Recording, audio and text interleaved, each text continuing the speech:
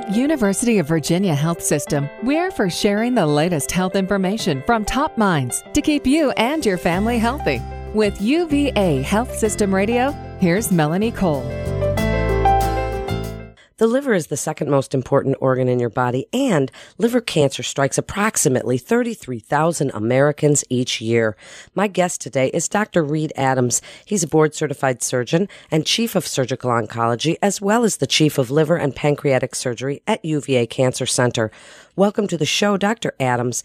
Tell us a little bit about the liver. What is its intended purpose? Good morning, Melanie. The liver serves a multitude of functions.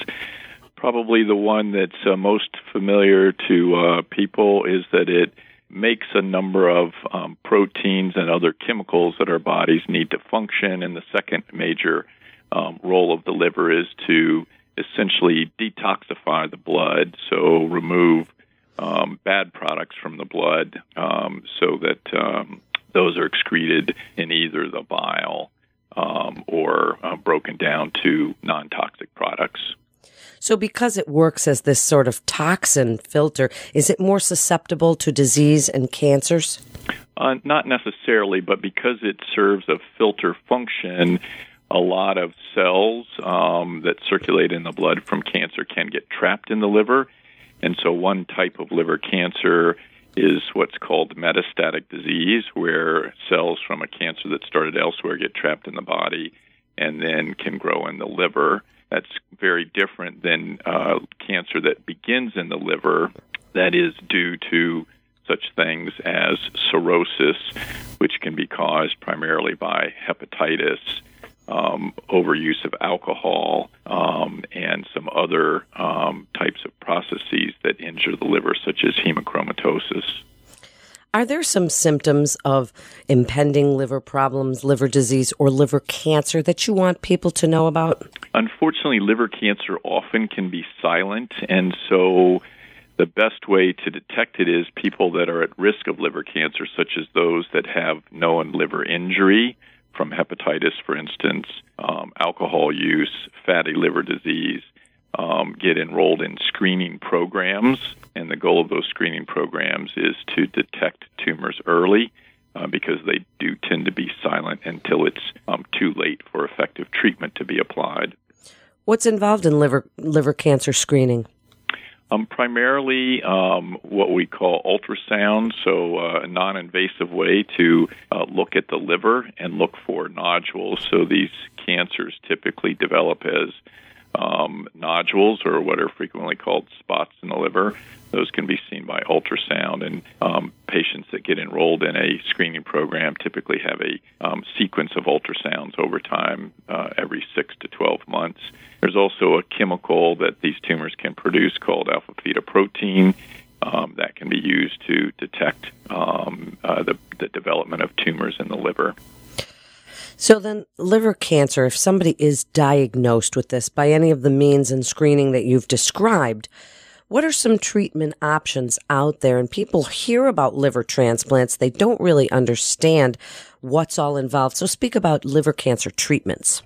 Yeah, so I'm going to focus just on the liver cancers that start in the liver, called hepatocellular carcinoma, because, again, those are quite different than the metastatic disease. But in patients with hepatocellular carcinoma, there are two primary things that affect the ability to provide effective treatment. One is the extent of tumor in the liver. The second is the actual function of the liver. So patients that have liver injury, that is fibrosis or cirrhosis due to hepatitis, alcohol use, or some of these other disease processes, often have an injured liver.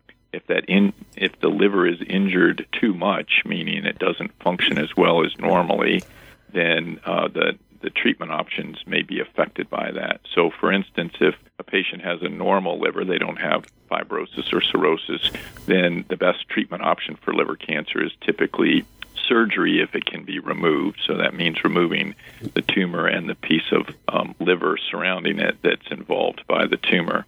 Most patients with hepatocellular carcinoma, though, have some degree of liver injury, and the ability to do an operation to remove that part of the liver may be affected by the liver function. So if the liver is functioning reasonably well, then removing the piece of liver through surgery is reasonable. But if it does not function well, then that's when liver transplant is used to treat those patients. The patients that have liver injury don't tolerate removing a part of the liver very well, and therefore removing the whole liver and replacing it with a new liver is very effective treatment for those patients that can't undergo surgery.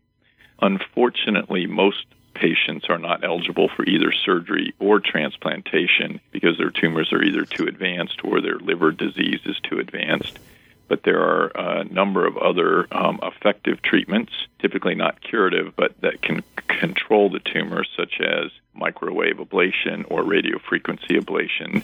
That's essentially a probe that's placed into the tumor, and it heats the tumor to the point where it kills the tumor cells and some of the surrounding liver around it to be sure that the tumor is sufficiently killed.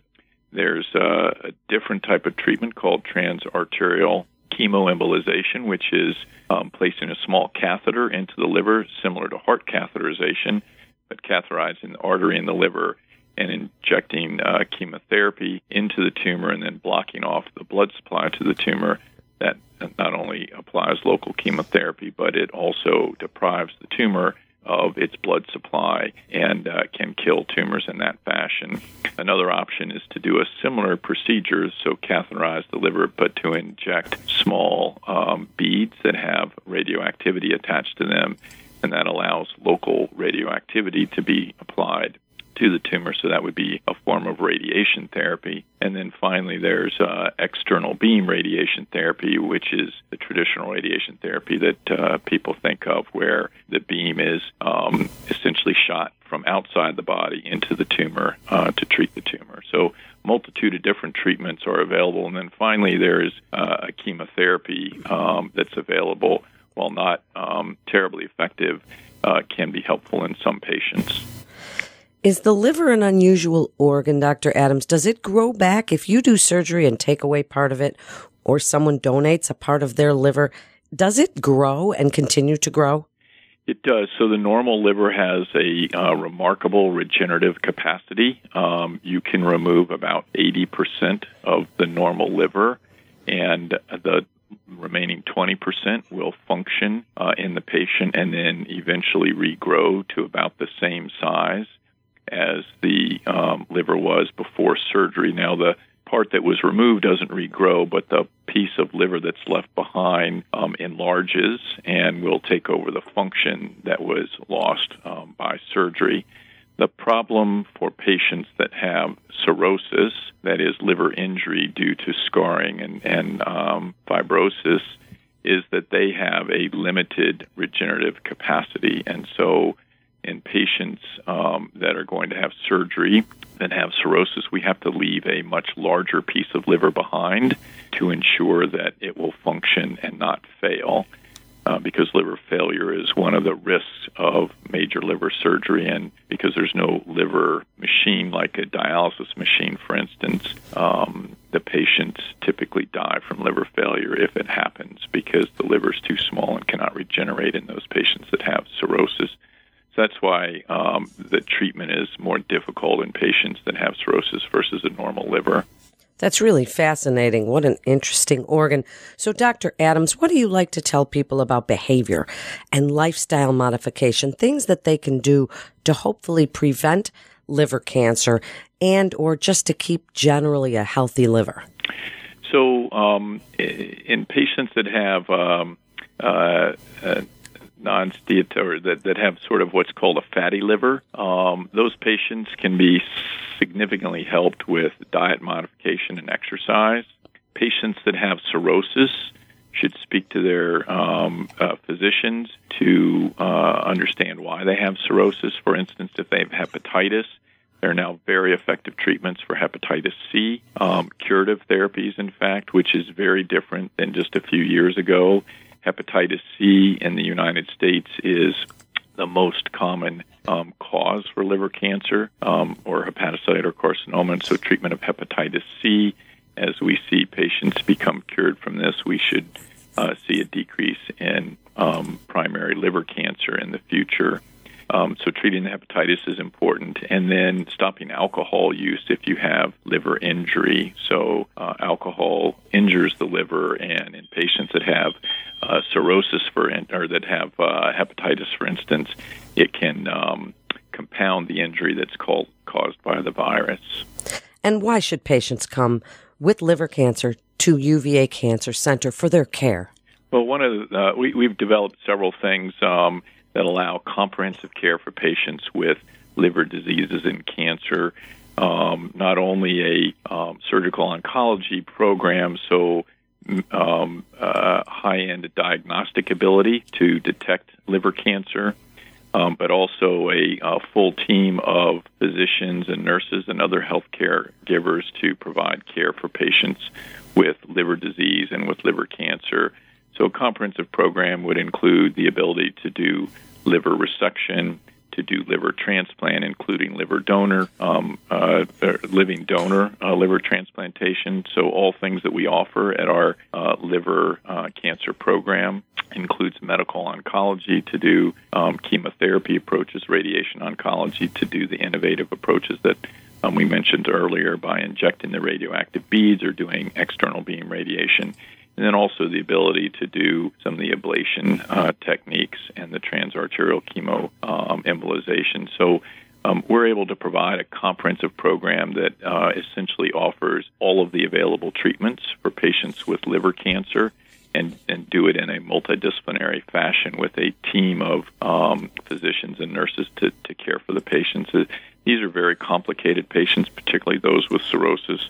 And so you want to seek care at a place that has a lot of experience and that is able to offer a range of therapies, including not only resection but also liver transplantation.